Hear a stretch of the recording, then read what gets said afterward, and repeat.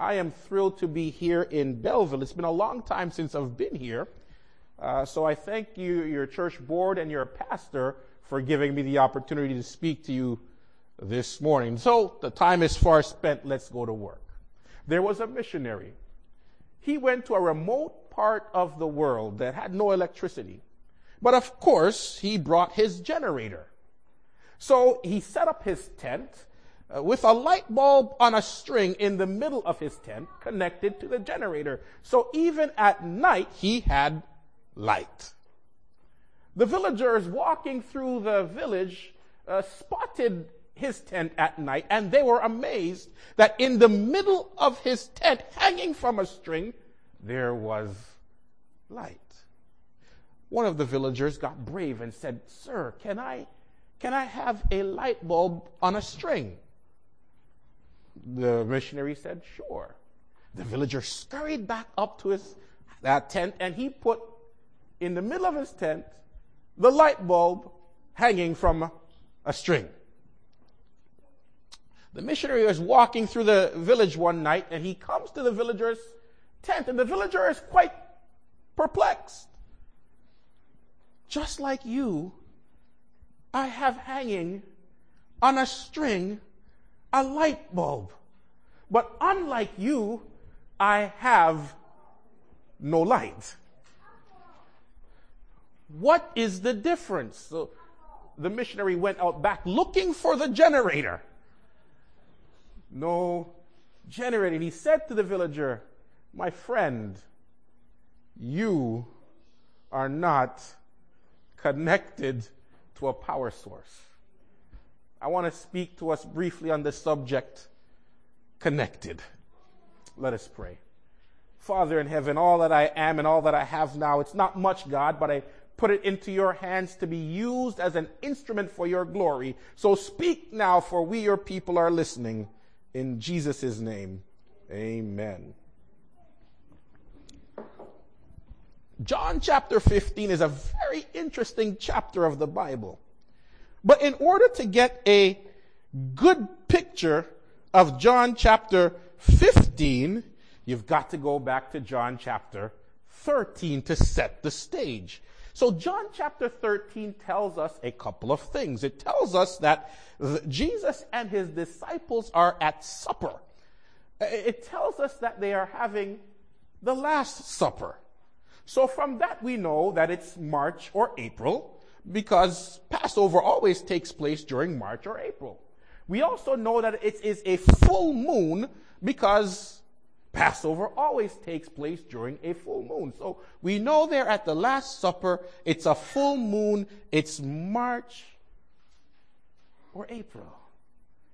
And then when we come to John chapter 14, it ends very interestingly. It says at the end of chapter 14, "Arise, let's go from here." So we know now that the disciples were at supper, they're finished supper, and they're on the move in chapter 15. But where are they going? The next geographical location that we get is in John chapter 18, verse 1. It tells us that they cross the brook Kidron east of Jerusalem, and they enter a garden. Now, what garden do you think that would be? Gethsemane. So John chapter 15, 16, and 17 take place during Jesus' walk with his disciples from the Last Supper to Gethsemane. So this, as it were, would be some of his parting instructions to his disciples. And in John chapter 15, verse 1, Jesus in that full moon is walking with disciples, and he says to them, "I am the true vine." You know, when we read that, we might think, wow, that sounds poetic, that sounds beautiful. But imagine we're in Maryland as Seventh-day Adventists, and we are walking by the General Conference offices, and somebody in our group says out of nowhere, "I am the true Adventist." Exactly. That would make you, what are you talking? You're not a true Adventist, but the true Adventist. You would be almost insulted. You see, Israel had all along believed that they were God's true vineyard. As a matter of fact, Herod decorated the temple, says Josephus, with a 1,500-pound sculpture of a vine because Israel believed they were God's vineyard, and you couldn't blame them. If you go back to Isaiah chapter 5 and you read verses 1 to 7, you will find what we call a vineyard song. And in that vineyard song, God talks about this vineyard that he cared for, that he did everything to ensure its safety. He did everything to ensure that it would bring forth good grapes. And it says at the end of that vineyard song, and the household of Israel is the vineyard of God. So you couldn't blame them. But now Jesus says, on his walk to Gethsemane, I am the true vine. It is not your national distinction. You see, because they thought being Israelites alone brought salvation. But Jesus is saying, no. Your salvation is found in me, Jesus. And now this is the last of Jesus' 7 I am statements, and it is the most intimate. Are you connected? You see, being a Seventh-day Adventist in of itself will not bring salvation.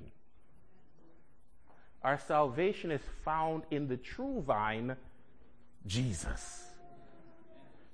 So a lot of us as Adventists, we are connected to the church, but we're not connected to Jesus. We live in a connected world.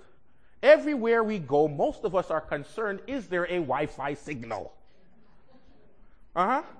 You ever get that signal that says connected but no internet? You ever get that? Some of us are connected with no Jesus.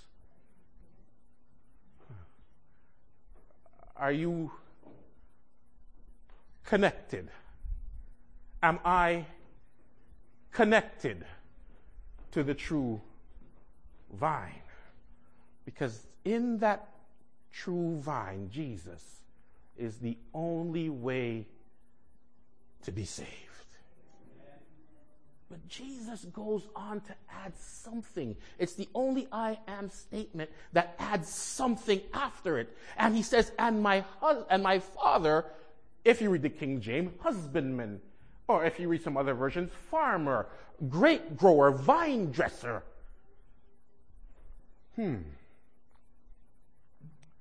That's a very interesting statement. You see, because in the grape growing process, the most important person is the vine dresser, the husbandman, the farmer, the grape grower. So Jesus is saying, and my Father is in supreme control of his vineyard.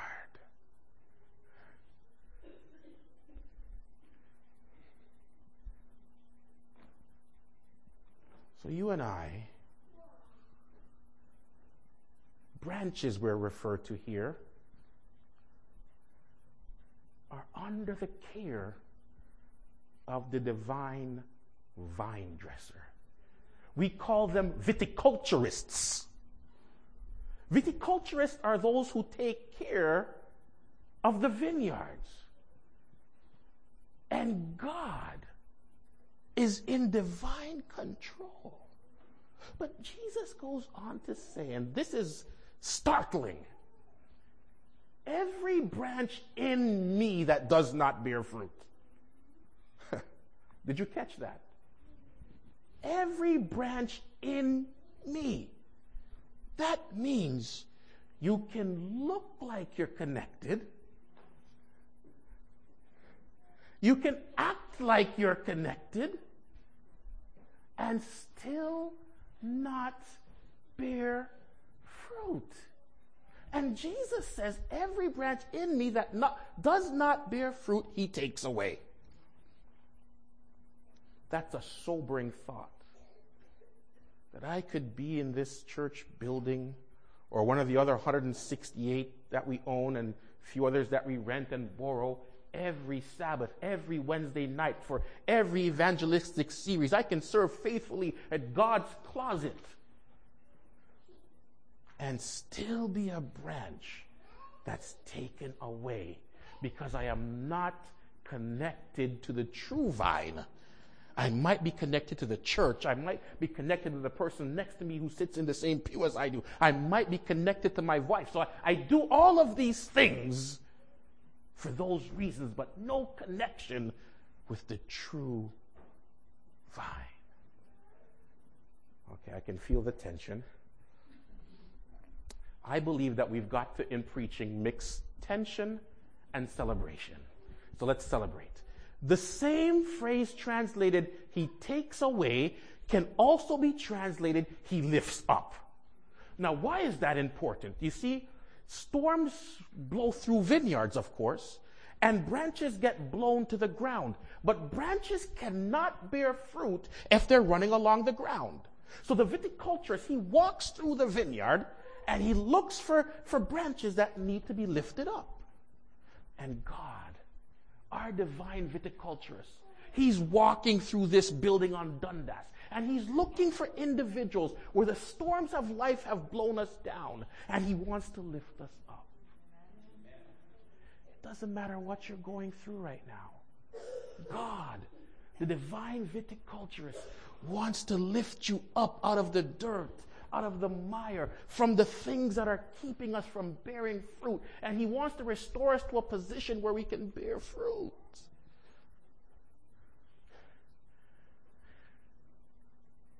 The husbandman, the grape grower, the farmer, the viticulturist, he's never closer to the branch than when he's handling it. And that's encouraging, because Jesus then goes on to say, and every branch that bears fruit, he prunes. That means no one is exempt. Every branch gets the knife. So some of us thought that when we accepted Jesus and we walked into this wonderful family of believers we call the Seventh-day Adventist movement, that life would be a piece of cake. All of our struggles would disappear. Not so. Every branch gets the knife. Now, do you notice why God would prune us who are bearing fruit? It's so that we can bear more fruit. Yeah. So in order to bear more fruit, we have to be pruned. Now, anyone who's ever experienced the pruning of God will realize and admit that it is a difficult situation. And sometimes you, like me, may cry out, God, where are you? Why are you allowing me to experience this? This loss. Could be loss of a loved one, loss of a job. The divine viticulturist is concerned that each one of us will make it into the kingdom. The worst thing a vine dresser can do is leave a great branch to itself. The great branch will never bear the quality it is capable of if it's never pruned. So sometimes God has to prune away some of what we think is great in our lives. I've lost some really good jobs. I've lost some things that I thought were precious. But I realized that he who God loves, he chastens. And some of those things, had I kept them, I wouldn't be preaching to you right now. I wouldn't be in this wonderful fellowship of believers right now. So for my benefit, God had to prune those things out of my life. And if you're experiencing God's pruning right now, as I said before, God is not far away. He's actually very close. But we've got to remain connected. We've got to remain connected. Now, sometimes we will look at a grape branch, and it would be filled with leaves, and it's so green, and it's so lush. And we would say, what a healthy, what a beautiful, what a wonderful grape branch. But you know what the problem is? Grape branches are meant to bear fruit, primarily, not leaves. Huh? So sometimes we see a person, and they come to Belleville, and they wear a nice suit and a custom bow tie and handmade shoes, and they preach, and they're directors at the conference, and you say, wow, that must be a good Adventist. But sometimes it's just leaves. There's no fruit.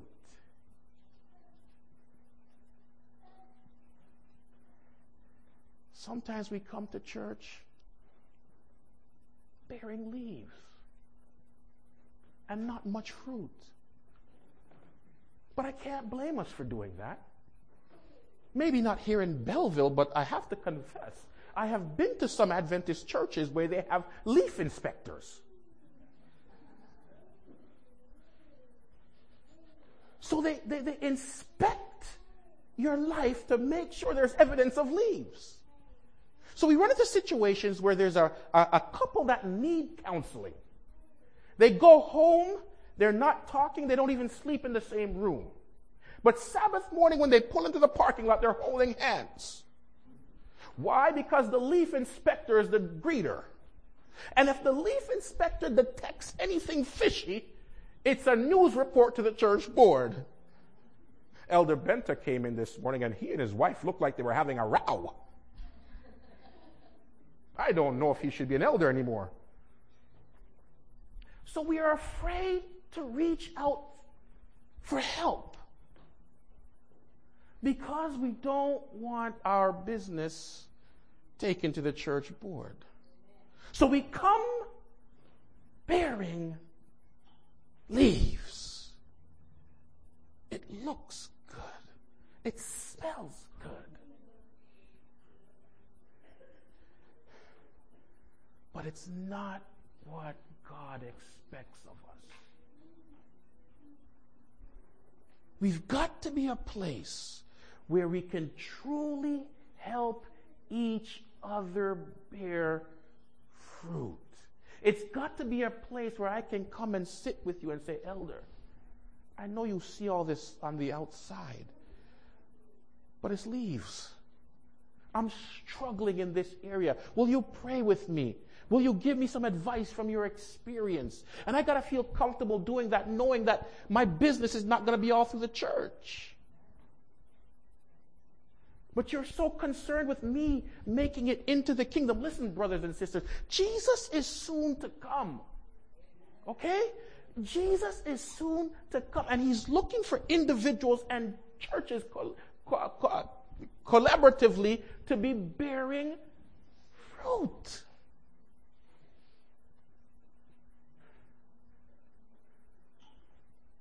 So I ask you, are there some parts of your life that's just leaves? Huh? And if there are some parts of your life that's just leaves, allow God, the divine viticulturist, to prune those leaves away. That's taking the energy that could be used for producing fruit. Yield to him. You know, there's another branch on the grapevine that springs up. This branch is called the sucker branch. The sucker branch is a very peculiar branch. It takes the nutrients from the vine, it takes the nutrients from the vine, and it never bears fruit. It just takes and takes and takes. And you know what it does? It begins to infect the other branches around it that's trying to bear fruit. Unfortunately, not here at Belleville, but I have met some Adventist sucker branches. You know, you get around those Adventist sucker branches, and they suck all the joy out of being a Christian. They suck all the joy out of the sweet fellowship we experience in this Adventist community. You sit with them at lunch and, oh, this church is going down. The pastor needs to go. The elder doesn't know what he's doing. The deacons, I don't even know what they do. Huh? Everything is so gloomy. And then they start on the conference. I don't know what that property director is doing. Every church should have their own building, and we shouldn't have to pay for any of the maintenance. They should pay everything. And they begin to suck the joy out of you. I confess, there are times in my life I've been a sucker branch. I have. But the divine viticulturist, he goes through looking for sucker branches that need to be clipped. And he clips them. So if we have a sucker attitude right now for whatever reason, and listen, this is not to belittle anybody. Life here is tough. We are in a war with a formidable foe, and he knows he's got but a short time, so he's raging war. And sometimes we succumb. But the beauty is we have a Savior that's willing to forgive us, to clip those areas in our lives that need to be pruned. So fall on your knees to him. And whatever is causing that attitude, he can prune. Jesus goes on to say,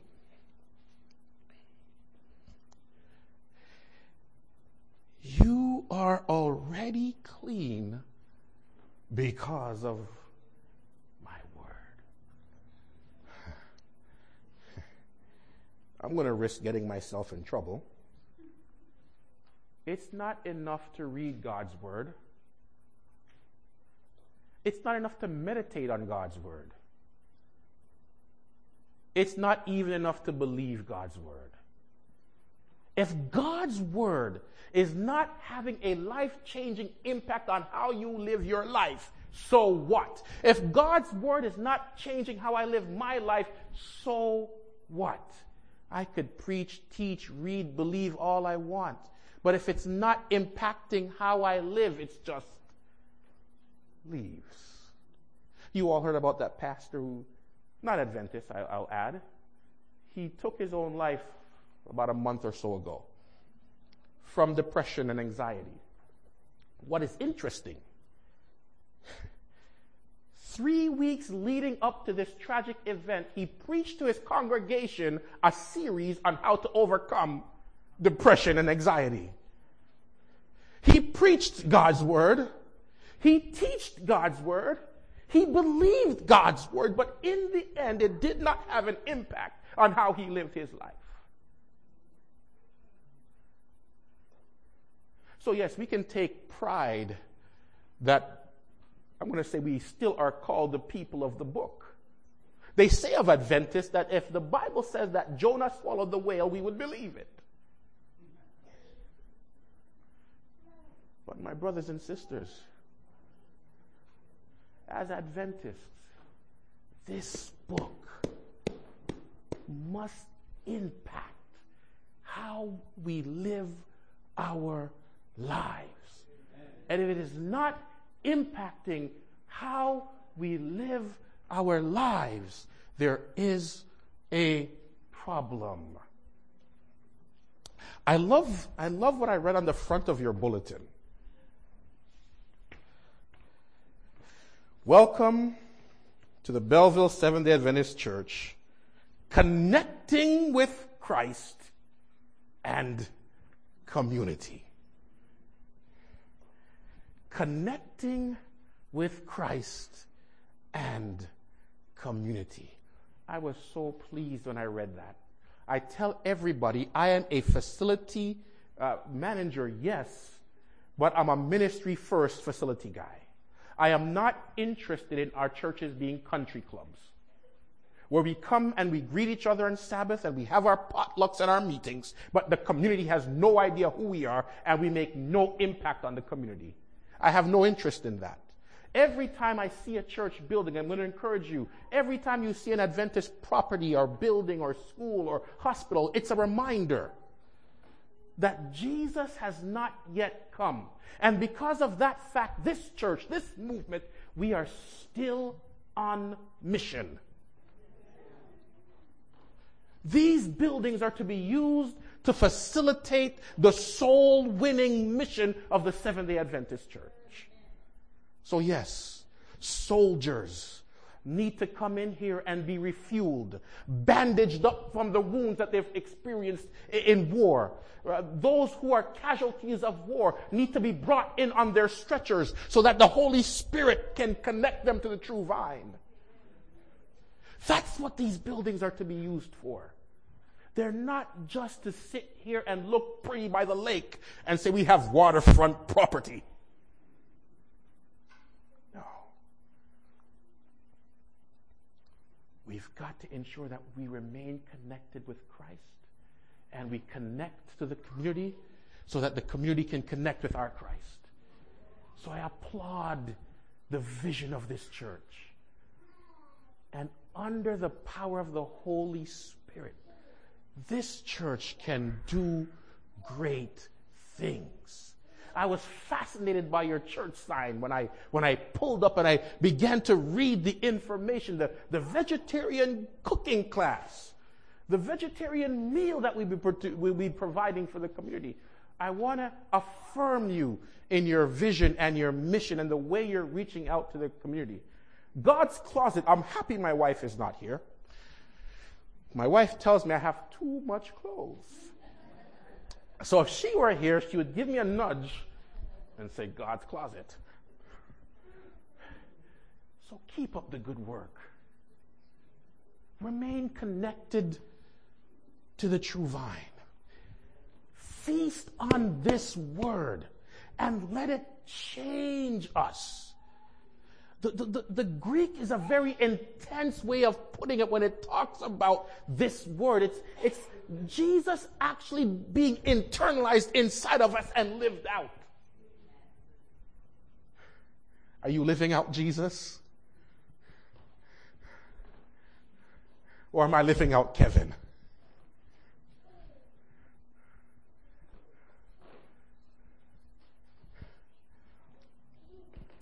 Interestingly, a branch could be separated from the vine and bear leaves, but never fruit.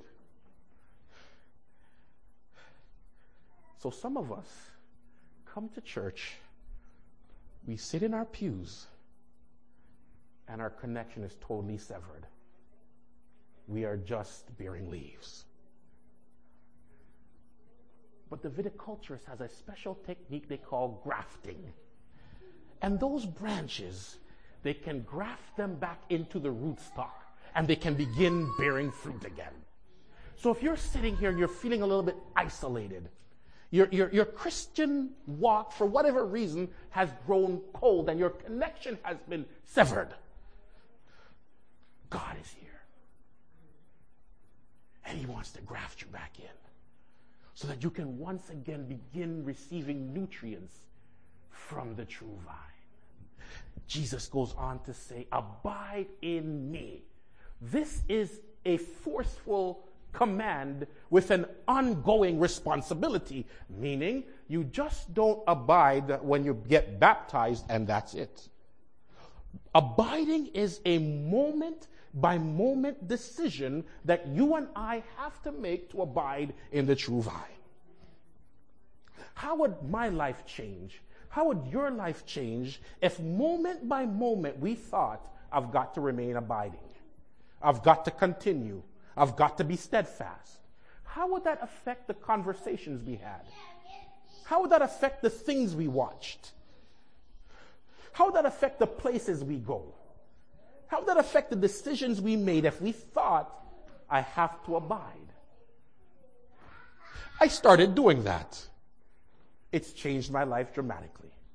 Some of the conversations that I would have once maybe been silent, I now try and change the conversation.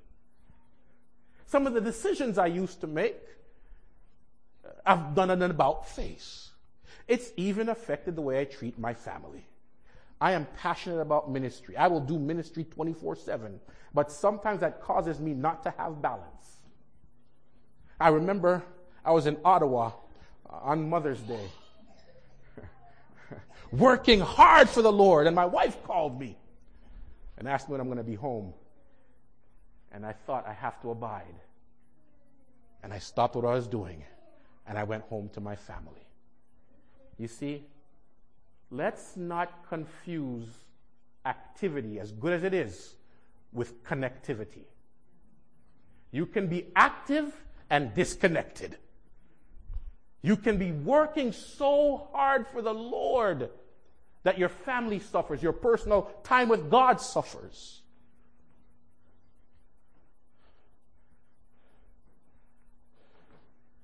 So don't be like me, or like I was, and I confused activity for connectivity.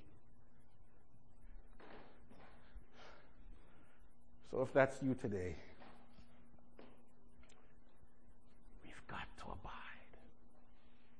We've got to abide. Because Jesus says, apart from me, you can do what? Nothing.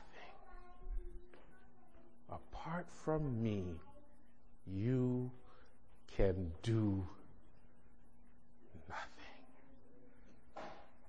So everything that we want to accomplish, everything we want to achieve, it all starts with having a connection to the true vine. So we've talked a lot about fruit. And if you notice in the passage, it goes from fruit to more fruit to much fruit. There's a progression. Understand this. Every one of us has the potential to bear fruit. No matter what your current circumstance is, no matter how barren you may feel, you have the potential to bear fruit. And the great thing about the viticulturists, they are more concerned with the potential to bear fruit than your current situation. So God right now, He's not looking at your current situation. He's looking at your potential. So this passage of Scripture, for those of us who are barren right now, should excite us to know that God wants to graft us back into the true vine so that we can once again bear fruit. So what is this fruit? I'm going to give you some homework. Galatians chapter 5, 22, 23. It tells us about the fruit of the Spirit. And there was an exercise at the end of Sabbath school, and we were talking about core qualities. And I heard some of the fruit of the Spirit, like love, kindness, patience, long-suffering. I heard some of the fruits of the Spirit. You didn't correct me. The text does not say fruits of the Spirit. The text says fruit of the Spirit, meaning our Christian characters should reflect those 7 characteristics for starters. Because remember, this connection we have in this life to the true vine is preparing our characters for the life to come. Yeah. So our characters ought to reflect those 7 characteristics.